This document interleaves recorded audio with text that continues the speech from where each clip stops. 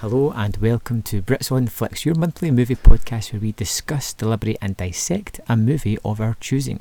On the last episode, Brian narrowed down the choices to What Lies Beneath. Yep, that's it. And well, let's just dive into it. What's your history with this movie? Well, when this film came out, what was the year? Was it 98? Or 2000. 2000, that's it, blimey. Well, I would say that even in 2000, Michelle Pfeiffer was probably still my favourite actress at that point. Basically my big crush as a teenager into early adulthood was Michelle Pfeiffer. Just always liked her ever since Batman Returns, for obvious reasons. But no, I just there's something very, something very. I think you've said it all. I think I've said it all. Back then, very sensual woman, but very talented as well. Very good actress. Not just someone who gets by on her looks.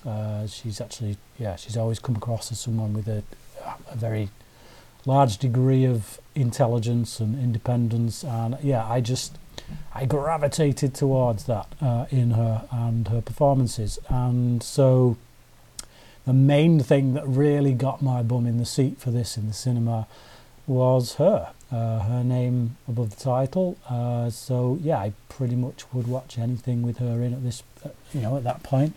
So that's what I did, and it had a very kind of Hitchcock vibe about it in the publicity, and it was around about that time that I think I'd seen Psycho when I was in my mid-teens, and that kind of led me into a few other Hitchcock movies, and I liked Hitchcock, nowhere near to the degree I do now, but yeah, put all those elements together. Robert Zemeckis as director. I thought, this is probably going to be good value for money. So I went to see it and really liked it. Whether I still do or not remains to be seen. We'll get into that, I guess. But at the time when it came out, it was. I think it sat in my top 20 of the year.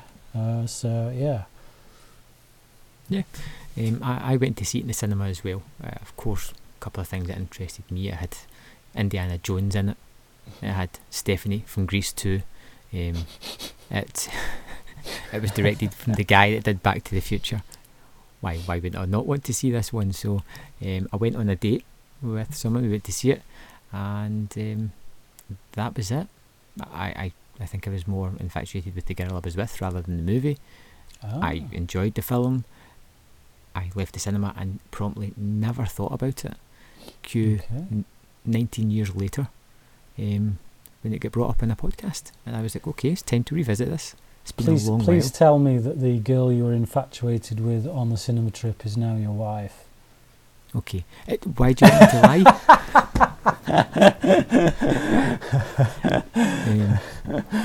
lie? Moving swiftly on.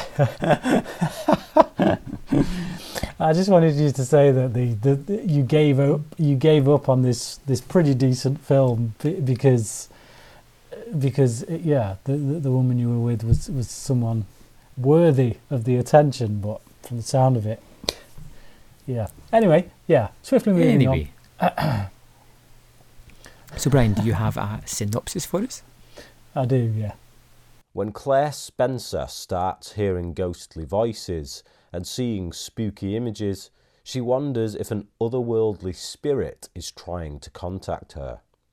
All the while, her husband tries to reassure her by telling her it's all in her head.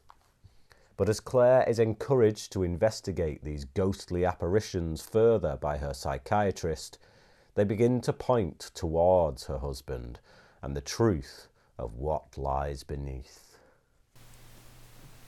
Wow. Nailed it yet again, Brian. I don't know how you work the title into the last sentence of every synopsis, but it just makes my day. So there we have it. Let's move on. So I think the first thing about What Lies Beneath is the strange way that the story kind of evolves. You know, it starts almost like a drama. It moves into an almost Rear Window type of story before jumping into a ghost story. You know, it really does just go through various gamuts of genres. And personally, it was something I found really kind of refreshing and constantly reinvigorating the movie as we moved from section to section. What do you think about this kind of layup of the film? Yeah, I agree. It never feels out of place, though, in the way that, like 4 years before this, From Dusk Till Dawn, you know, you get that. It's a particular kind of movie, and then it shifts into something else. And it like From Dusk Till Dawn's one of those films where you like one half of the film more at a certain age than you do when you're another age, and then you like the other half a lot better, or at least that's what I found. So it is kind of, it's a film of two halves, whereas this, that shift in kind of direction and the kind of movie that it wants to be, it works. It doesn't feel out of place. It doesn't feel like they've suddenly decided to shoehorn something in or go in a place that the film doesn't deserve to go. It just feels like it does feel very much like a Hitchcock homage, but taking a whole variety of different films that Hitchcock did and kind of putting them all into the melting pot. There's definitely a Psycho vibe in there. You think about the shower scene, you know. It works for me, the style, the tone, the different directions it goes in. And I do like the slow build nature. I feel like these days, a lot of horror films, I can't even remember what the name of it was. I went to see Dr. Sleep, which I really loved, and I came out of Dr. Sleep and I went into, so is that one about the killer app? Countdown, that's it. I walked out after 15 minutes because within the first 10 minutes, there had literally been about 10 jump scares. And it's just like, it's this thing where we, you know, the ADD generation where you need you got to have a particular kind of action beat every minute, otherwise you're going to lose their attention. And I feel like this kind of slow build psychological thriller type movie, you don't see it as much these days. I think there has been a little bit of a resurgence with you know, filmmakers like Ari Aster and whatnot coming out of the woodwork now, and films like It Follows and things in recent years. But I just feel like your mainstream cinema stuff, your stuff that kind of goes for your teenage market, it loses a lot of the qualities that make this kind of film worth the watch, I think. Yeah. Like you say, it's a slow build, but at no point is it slow. You know, it still gives you a lot of information, gives you a lot of character work, and it's really thinking about it afterwards that you realise how much effort that Zemeckis has put into this and how everything ties into the story. Small moments that you disregard as something as unimportant on a rewatch or when you're thinking about it suddenly becomes far more enriching to the actual film itself. I loved, particularly at the start of the movie, when you understand that Pfeiffer's character has been in an accident. She's had some trauma about this, and you feel like they've moved to this house or back to the house to try and get a kind of a fresh start, to try and get her to put down some roots again and create a more stable life for herself. And you start to think, well, she's psychologically damaged. This is going to be a tale of a woman reading into things that aren't actually happening, or nobody's going to believe her because she's a little bit twisted. And it really does build up the character, because I had forgotten that she's front and centre. Because you get a name like Harrison Ford, you assume that he's going to be the sort of main player of this movie, but he's not. He's a supporting character here. To Pfeiffer's fantastic kind of performance here, because like I said, it starts off this neurotic woman doubting herself into someone that's absolute positive, into somebody that's, you know, dealing with therapy and doubting herself within the therapy sessions where the therapist is actually like, no, you could be right. Why don't you Mm. explore that more than anything, rather than the self-doubt that you have Mm. into becoming a confident person whose world has kind of changed at the end of it. It's a great story arc for a character. Yeah, not to mention the moments where it seems possessed by the spirit. So there's a lot of work for Pfeiffer in this with regards to where the character has to go and the changes that she has to make.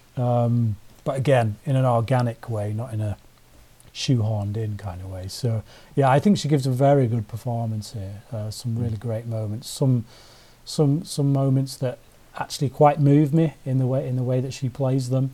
Pfeiffer's very good at playing women that are both strong and independent and yet somehow fragile. She does that very well in Frankie and Johnny as well, but she does it here. That you definitely get the sense that this woman is losing her sanity, that she's on the tipping point, she's on the edge. But you believe her when she fights, when she makes that choice to say no, actually I'm going to see this through, I'm going to check it out. It never feels like today these days we've got it doesn't seem like a film comes out these days where we don't have arguments about gender debate and forced, like the latest Terminator film, which I really liked, but it was just destroyed by this constant debate of is the female empowerment issue being forced on us, or is it organic? Is it whatever? Pfeiffer, as an actor, has always been very good at just bringing that to a role. It's I think it's something that's innate in her as a performer. It's something I like about her, this idea that she can play these roles that require some kind of fragility, but also be believable when that strength, that inner strength, comes out and comes through and shines through. So yeah, she does that here and she does it brilliantly. Yeah, there's a small moment. I'm a little bit removed from the movie, a couple of weeks. I can't remember exactly what it is, but she's having a double date with her husband and some other couple, and he says something, and she just gives him a look, and that split second look, there is so much within it. Look, why the hell are you saying that? You shouldn't have said that. Come on, you're going to make me look crazy. I'm going to have to tell this story. And it's just all this information is just delivered in a split second look, and that's when you know you're in the hands of somebody that just knows their craft. That tiny little moment. And she does other things later on, like you said, the possession scenes where her whole body image seems to change, the way she moves, her posture, the way she carries herself before she utters a line is just vastly different from this other character that she is most of the time in the movie. I think it's a wonderful performance. Yeah, definitely. And then on the other hand, we have Harrison Ford, who is at first the doting, supportive husband, but who becomes a little bit more controlling and manipulative later on into that kind of cocky douchebag type of character who has nefarious intentions. Yeah, we just don't see him playing this role. It's like I can't think of another role he's done like this, to be honest. Has he ever played a villain again before, or before or since? I can't think of one. No. It's definitely not what you expect from Ford, and he has fun with it. You can tell he's having fun with it by the end of the film, and it's kind of a shame that he doesn't do more like this, to be honest. But I guess he has a certain image, and I think that's why. It's why a lot of the stuff in this film works. I think a lot of the stuff regarding whether or not she's mentally ill, whether it's just things she's seeing, I think that works to a large degree, mostly because of Pfeiffer's performance, but also because of the casting of Ford, because it's Harrison Ford. He ain't going to be the bad guy, so something else is going on, but yeah, so to have that reveal where, it's actually Ford, it's a good use of casting, I think. And we get the whole, what would you say, ruse at the start on the viewer of the neighbour next door and the husband, James Rumer, who we are led to believe that something has happened there. That this is the story that is not a story. This is all within her head. She's seen fragments of the neighbour's relationship, and she creates a tale round about it that puts, which is both good because it distracts you from the main story of the movie and lets you think you're going a separate way, and also it alludes to later on where she's making up stories again and we're thinking, is this another one that's in her head? You know, at first you're thinking the movie's over 2 hours in length and could there be something that could be cut out of it, but everything is so tightly put together that it all ties into the rest of the script and makes sense of everything. Yeah, definitely. Nice to see Miranda Otto as well popping up as the crazy lady next door kind of thing. She's obviously would go on to Lord of the Rings the same year, really. Oh no, year later, 2001 was it? But just little red herrings like that. That as well feels very, very much like a Hitchcock kind of thing. He would litter red herrings throughout some of his thrillers and stuff. But it's good. I like I don't know if you saw it, but there's a few subtle things that are done with some of the visuals that you can miss. Like there's a face in the mist. Yes. Like there's a moment when when the car's over the bridge. There's that one, but it's when she comes out of the drive. And there's the way that something's framed, it makes something look a little bit like a face, and you just see little things like that are like, is that part of the atmosphere, so to speak? Is it, is this a haunted house movie or what kind of thing? Yeah. So, but like you said, he's definitely playing in Hitchcock's wheelhouse, and he does do lots of throwbacks to Hitchcock movies, but he definitely tries to build the suspense.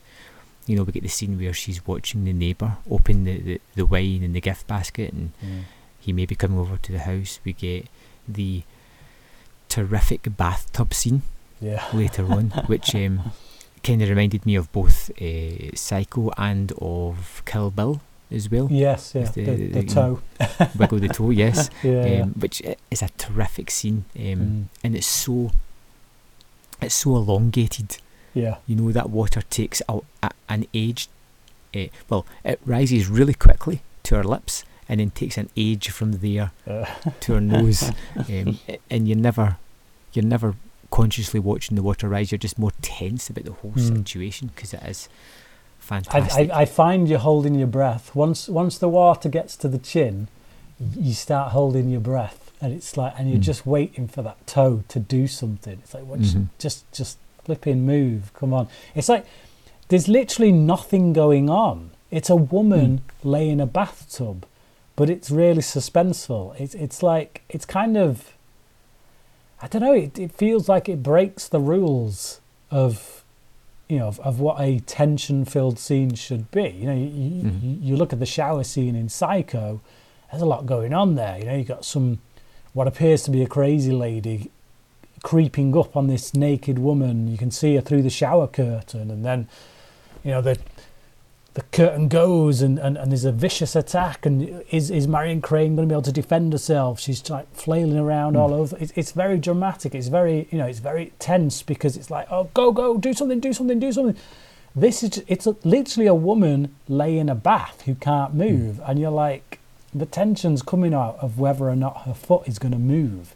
It's just it feels like the antithesis of what a tension-filled scene should be, but it works. Exactly, it's like the Psycho scene. You have that there's more than one person involved. One person doesn't know what's happening. It gets to a crescendo in this frenzied violence, but here the crescendo is the water going down the drain. It's one person. It's probably. I think it's probably my favourite scene in the movie, the bathtub sequence, because it's just so expertly set up. But I will say, I have a lot of fun with her encounters with our therapist. I really do. And he's not in the movie for long, he's just there, but I like the fact that she goes there and she's self-doubting, and rather than go like, yes, that's silly, he kind of gives her the confidence to investigate things herself. She's talking about, she feels as if there's a spirit in the house, and she's like, isn't that silly? Ha ha ha. And he's like, well, is it? What makes you think that it's silly? Do you think there could be something there? And almost encourages her to like not to be built with self-doubt, which I it's just like a wee throwaway thing, but I thought it was great. Yeah, definitely. I had the best friend, the one who kind of, I think she encourages her to look into some of the more wacky elements. She had a bit of a Julianne Moore in Hand That Rocks the Cradle vibe going on. I was expecting her to get offed at some point. Right. It feels set up in the same way, that she's going to be the best friend who helps her, kind of helps steer her path, and then has a vital piece of information to give her about the husband who turns out to be crazy. And I don't know, I was expecting that the husband to kill her off, because it's been a long time since I'd seen it, and I obviously I remembered the reveal about Harrison Ford being the killer, but I couldn't remember if anything happened to the friend or not. But it feels like one of those characters that you wouldn't be surprised if they just get brutally murdered in some scene and was never seen again. I would say if the movie has down points, for me it's Zemeckis tinkering with CG yet again. I feel this is something that he does fully embrace it, but maybe it's not necessary. I think it looked good back when it came out, but it's probably not dated very well now. There's particularly some stuff with the car on the bridge towards the end that feels very kind of weightless, and you can tell it's CGI work. But yeah, he obviously he's always been a bit of a pioneer when it comes to that stuff. Sometimes you're going to hit, sometimes you're going to miss, and sometimes in this film he does miss with it. But anything else you want to talk about with What Lies Beneath? No, not really. I just think it's a really good film about someone just finding that inner strength to overcome an oppression that she didn't realise was there in her life, an oppression that comes from a place that should provide the greatest comfort. She suffers the greatest betrayal, really, but she overcomes it and does him in.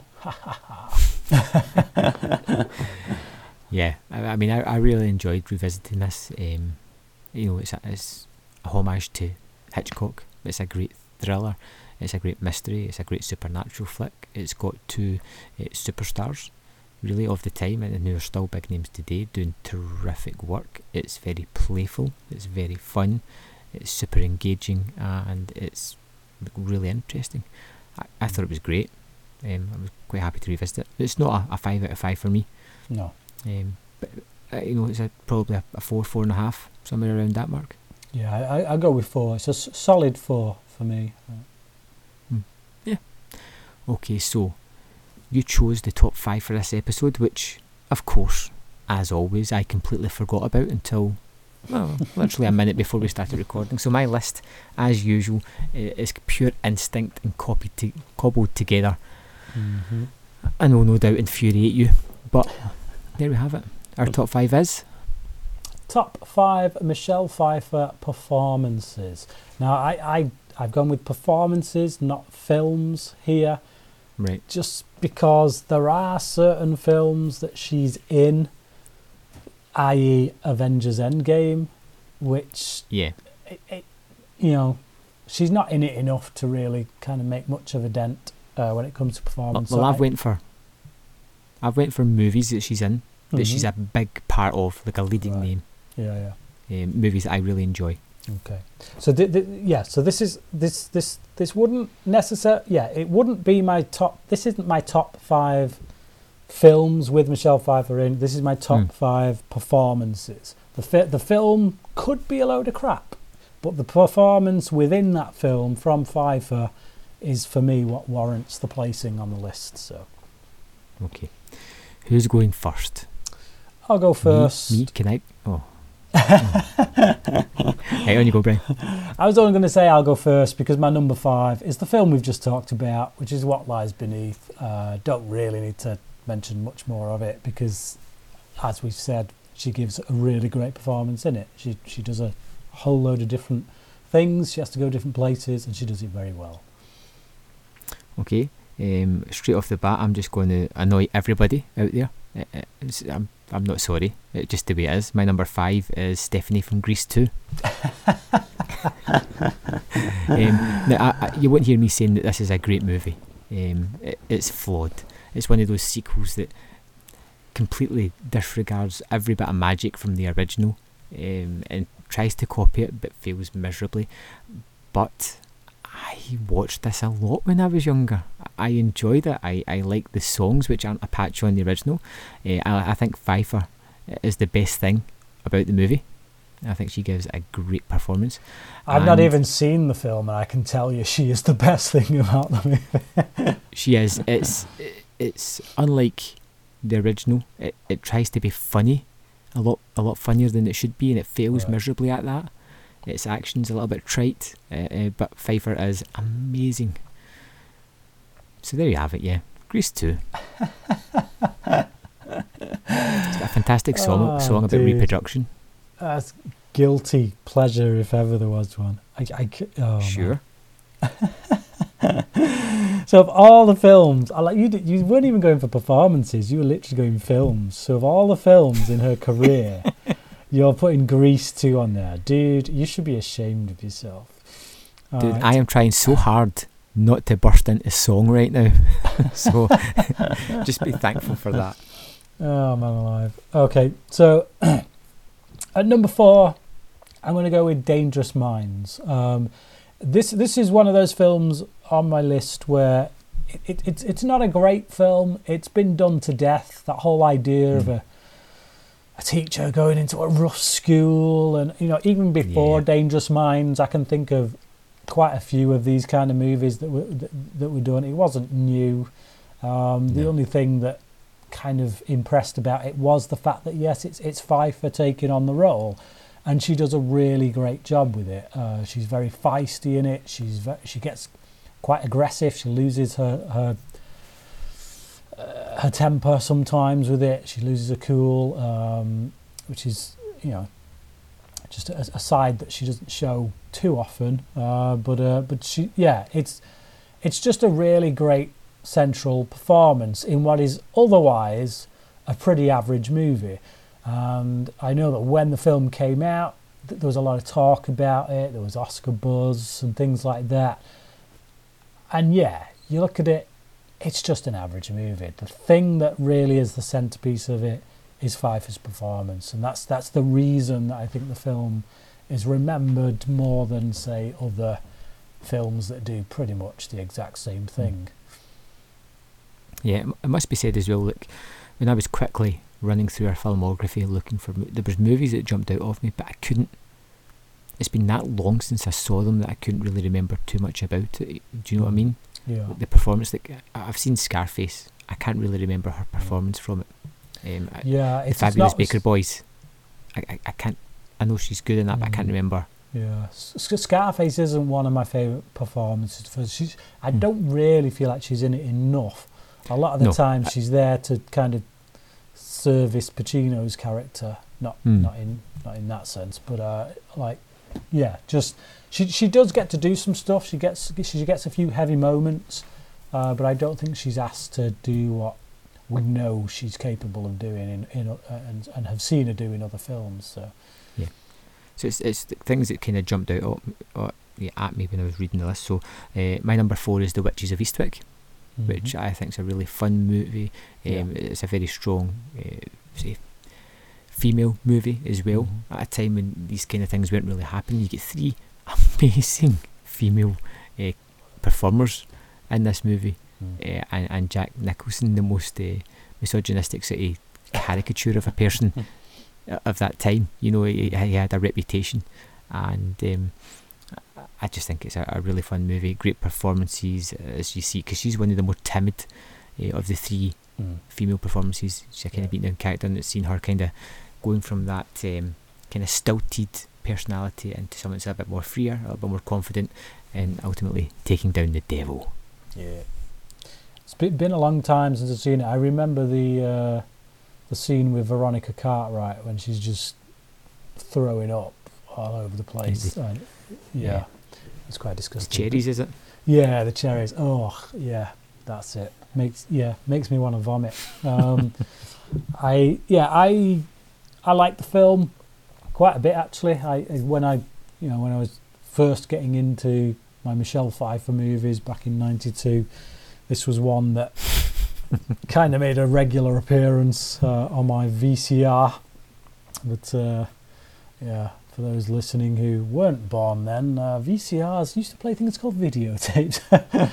Man alive. But yeah, so Witches of Eastwick, great choice, but it's not in my top 5. What is in my top 5 though is my number 3 choice, which for me is perhaps the most underrated chick flick ever made, and that is Frankie and Johnny. It is from the director of Pretty Woman, Gary Marshall. Now, Gary Marshall, obviously famous for Pretty Woman.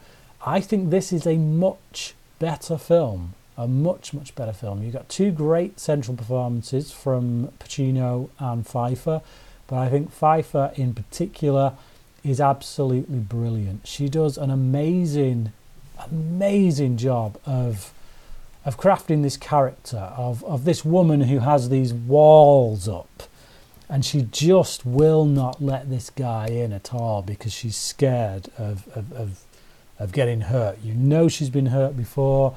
We don't quite know in what way, but you can tell she's been messed with, and it's in that performance. And every time, like there's a really prolonged sequence right at the end of the film when the 2 characters are thrashing everything out, because she keeps flip-flopping. She keeps letting him in and then pushing him away, letting him in and pushing him, and he just has enough of it, and like they thrash it out, and just her performance in that scene, it tears me apart every time, and it's absolutely brilliant. It annoys me that this film isn't on more lists. You know, when you see these kind of top 10 rom-coms, or I mean, it's not so much a com, it's more just a romantic movie, but it feels so real to me, the relationship between these 2 characters. There is a lot of other things in the film that are very typically Gary Marshall, but kind of before he started doing stuff like New Year's Day and Valentine's Day and any other day that he could get his hands on that was celebrated in the year. No, it's just a really solid character-driven piece in which Pfeiffer just absolutely, blows me away every time I watch it. Yeah. My number 3 is What Lies Beneath, for the reasons that we talked about. There we go. And my number 2 is The Fabulous Baker Boys. It's not a film I've revisited much, to be honest, but I do remember her performance. I think the last time I saw this was probably about 20 years ago. But it is a performance that stuck with me. I particularly remember her singing on that piano. But yeah, she showed she could sing as well. She does all of her own singing in this film, and it just adding another notch to that belt of she does it in Grease too as well. She does. I again, I have not seen that film, but Fabulous Baker Boys, really great performance. And again, like I say, it's if you haven't seen a film for 2 decades and yet you still remember just how good someone was in it, then for me, Frankie and Johnny is definitely the film I watch more. I like it more. I would say it's a better film overall, but I do think yeah, I think she probably just about takes it with a performance in Fabulous Baker Boys. But who knows? If I watched it again today, I might feel differently. But there you go. My number 2 is Selina Kyle from Batman Returns. Of course, it was an outstanding performance. Probably still is regarded as the best Catwoman. And I'm not going to drone on and on about it, because I'm going to let you drone on and on about it, Brian.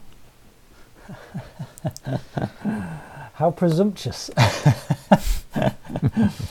So my number 1 is Wolf from 1994. No, it's not really. Of course it's Batman Returns. Of course it is. I love Batman Returns. It is, of course, the film that made me fall in love with Michelle Pfeiffer. I just think she's got a lot to do in that movie, man. She's doing stuff that a lot of actresses these days take for granted. You know, we see superhero movies these days, left, right, and centre. Back when Batman Returns came out, this kind of role for a woman, it didn't happen. It just didn't. Name a role like this that a female character had before Pfeiffer kind of really put this kind of thing on the map. She steals the show, and she has an incredible arc as well, going from this pushed around secretary / assistant / secretary, as she keeps on flip-flopping, and yeah, she's very good, as I say, at being very vulnerable, and yet at the same time turning that around and believably turning into someone that you wouldn't want to mess with, but someone who's very deranged as well. Like the tone in her voice, the way she lowers, I don't know what the name for it is. They call it baritone or something. I'm not musically minded. I've probably just completely said the wrong thing. But just the way that when she's Selina Kyle at the beginning, when she becomes Catwoman, the voice completely changes. Like it comes down a few octaves. I don't know. I don't know about that stuff. But yeah, it's just a completely different physicality to her. Just everything. She completely changes to the point where you wonder if it's even her behind that mask. You know, we see her chin and her eyes, but it's like that you find yourself at times wondering if that's even Pfeiffer. And she does a lot of whip work as well herself in this. So there's a moment where she whips these 4 heads off these mannequins, and it ain't done by CGI. She does that. That's Pfeiffer doing it. You know, they film it in a wide shot. She does it, and the whip trainer that trained her for the job said that he'd never seen anyone do, like he'd worked with like Indiana Jones stuff or something. But he said that the work she was doing on that film was better than anything that Ford had done in or even the stuntmen had done in Indiana Jones. So it's just that it's that commitment to the craft that separates her. You know, she's not just gone in there and gone, well, stunt double can do this, or you know, I can half-ass this. They can fix it in post. She's looked at what this character is, the psychology behind it, and she's embraced it. She's truly become something else, and it's unlike anything else she's ever done, I think, and it still for me is definitely the best interpretation of Catwoman. So yeah, that's my number 1. Okay, my number 1 is The Age of Innocence. The Martin Scorsese absolute belter of a movie. And the character of Ellen is wonderful as well, because you know she's instigated into this relationship between Newland, Daniel Day-Lewis character, and his betrothed, and she's her cousin, but she's a little bit ostracised from the high society because of her previous relationships and just the way she's seen, but becomes the object of Newland's desire, and to see her kind of control that relationship and kind of twist and turn within herself because of what she's doing to her cousin, because of the standing she has in society, how she kind of pulls away from it, but she's still fully in control. This is a woman in a time and era that has all the power and the control and wields it in a manner that's unusual to say females at that time. I just seen this movie for the first time this year, and I was truly captivated. And every time Pfeiffer came on screen, I thought it was wonderful. And she's with Daniel Day-Lewis, who's has he been anything less than amazing in a movie, and I think she's better than him. I think it's a wonderful movie, wonderful performance. And just quickly, I know it's not hard, but Scorsese just shoots the crap out of this thing in such lavish fashion that is just wonderful. Just the way he moves the camera over a dining table while they're setting out these immaculately placed plates is just wonderful. If you haven't seen it, do yourself a favour and check it out. As it happens, I haven't seen it. It's Right. It's one of the few Pfeiffer films I've not seen. I do have it on DVD. I've had it for some time, but for whatever reason, I've just never got around to it. So, yeah, on my one to watch. Definitely. Okay, so we're going to move on to the next episode of Brits on Flicks, where we're going to, or I'm going to read out 5 manipulated synopsis for Brian to try and decipher, and he's going to decipher Pfeiffer. Pfeiffer. Yes. Pfeiffer. Decipher. Pfeiffer. So Brian is going to discard each one until he is left with what shall be next episode's film. So, are you ready, Brian? I'm ready. Okay. Number 1. Computer scientist Hannon Fuller has discovered something extremely important. He's about to tell the discovery to his colleague Douglas Hall, but knowing someone is after him, the old man leaves a letter in a special place. Fuller is murdered, and Hall finds himself in a mystery wrapped in an enigma. That sounds 80s. Well, it's not. Number right. 2. Okay. In the aftermath of a family tragedy, an aspiring author is torn between her love for her childhood friend and the temptation of a mysterious outsider. Her journey leads her to a terrifying end and some harsh truths.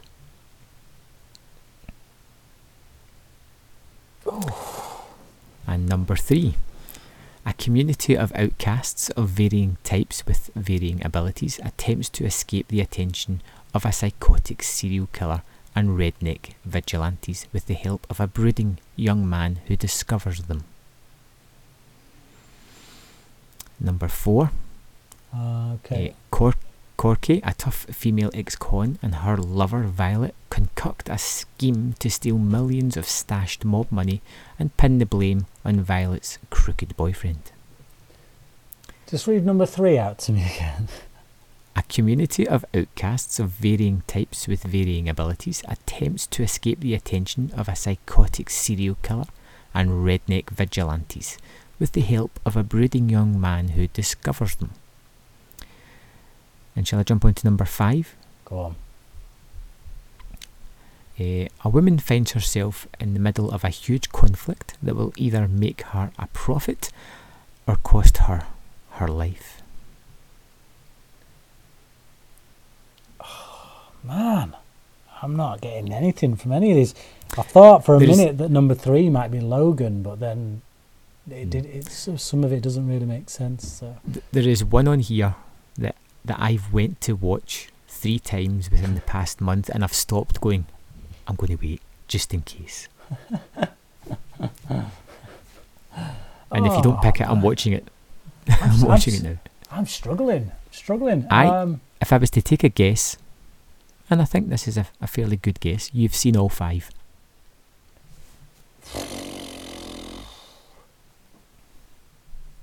Good grief. Get rid of number 3. You have gotten rid of Nightbreed. Ah, no, I've not seen it. Oh, you've not seen that one? That's No. quite good. Quite Okay. different. Is that a Stephen King adaptation? Nope, that is a No. Clive Barker. Oh, Clive Barker, yeah. Okay. All right, hit me with number one again. Actually, no, Computer science. get rid of number one. Get rid of number one, I remember. Oh, you bugger. I don't know why I'm gagging to rewatch this, and like I said, I've almost watched it like 3 times recently, but I kept holding off, hoping you were going to choose it. You have gotten rid of The 13th Floor. Oh, right, I've not seen it, but I've heard good things about it for quite some time. So you've got rid of, I'd say, there's 2 big movies in the next 3 that you've definitely seen, and I'm pretty sure you've seen the other one as well, but there's 2 huge movies here. Right. So read them out again. It's got 2, 4, and 5, Okay. isn't it? Yes, number 2. In the aftermath of a family tragedy, an aspiring author is torn between her love for her childhood friend and the temptation of a mysterious outsider. Her journey leads her to a terrifying end and some harsh truths. Number 4. Corky. A tough female ex-con and her lover Violet concoct a scheme to steal millions of stashed mob money and pin the blame on Violet's crooked boyfriend. Is that Bound? Number 5. I'm not telling you, Brian. Get rid of Eh, number 4.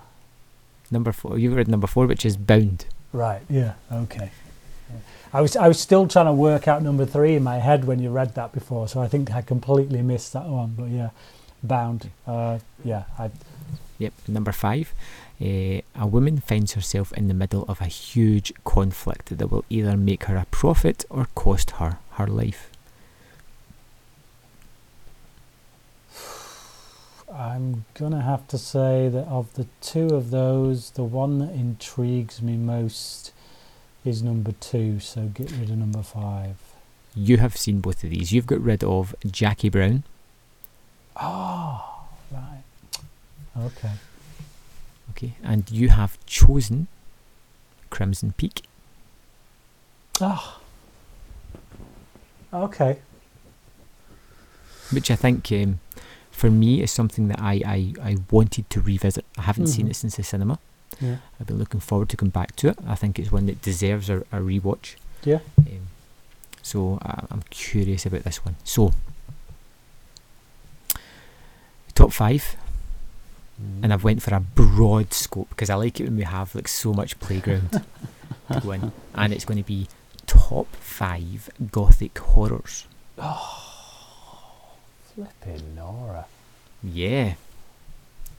Gonna have to do some research now, aren't I? Listen to the Dirty disappointment, bastard. people. I don't like doing research. I don't I mean, like I could having have to went for work for this. The top 5 Del Toro, but I thought that'd be too easy. Yeah. No, just Top 5 gothic horrors. I mean, it's wide open. So Mm. many to choose from. Okay. Of course, dear listenership, thank you for downloading this. And if you would go to iTunes and give us a little review, we would really appreciate that. It lets people know that we are all about, and maybe get us some more listeners and give us a little ego boost as well. And we will see you in 2020. Yes. Yeah. Thanks for listening, and we'll see you next episode. Oh. On you go. Well, no, it's okay. Goodbye. He's always got to get the last word. See you next episode. Poop. I can hear someone cleaning plates. Give me a second. Just because, yeah. I don't know, she was just giving me those vibes of Julianne Moore's character, who kind of comes in, helps, and then kind of... Daddy, Yes, lass. I'm thirsty, but I've got no drink.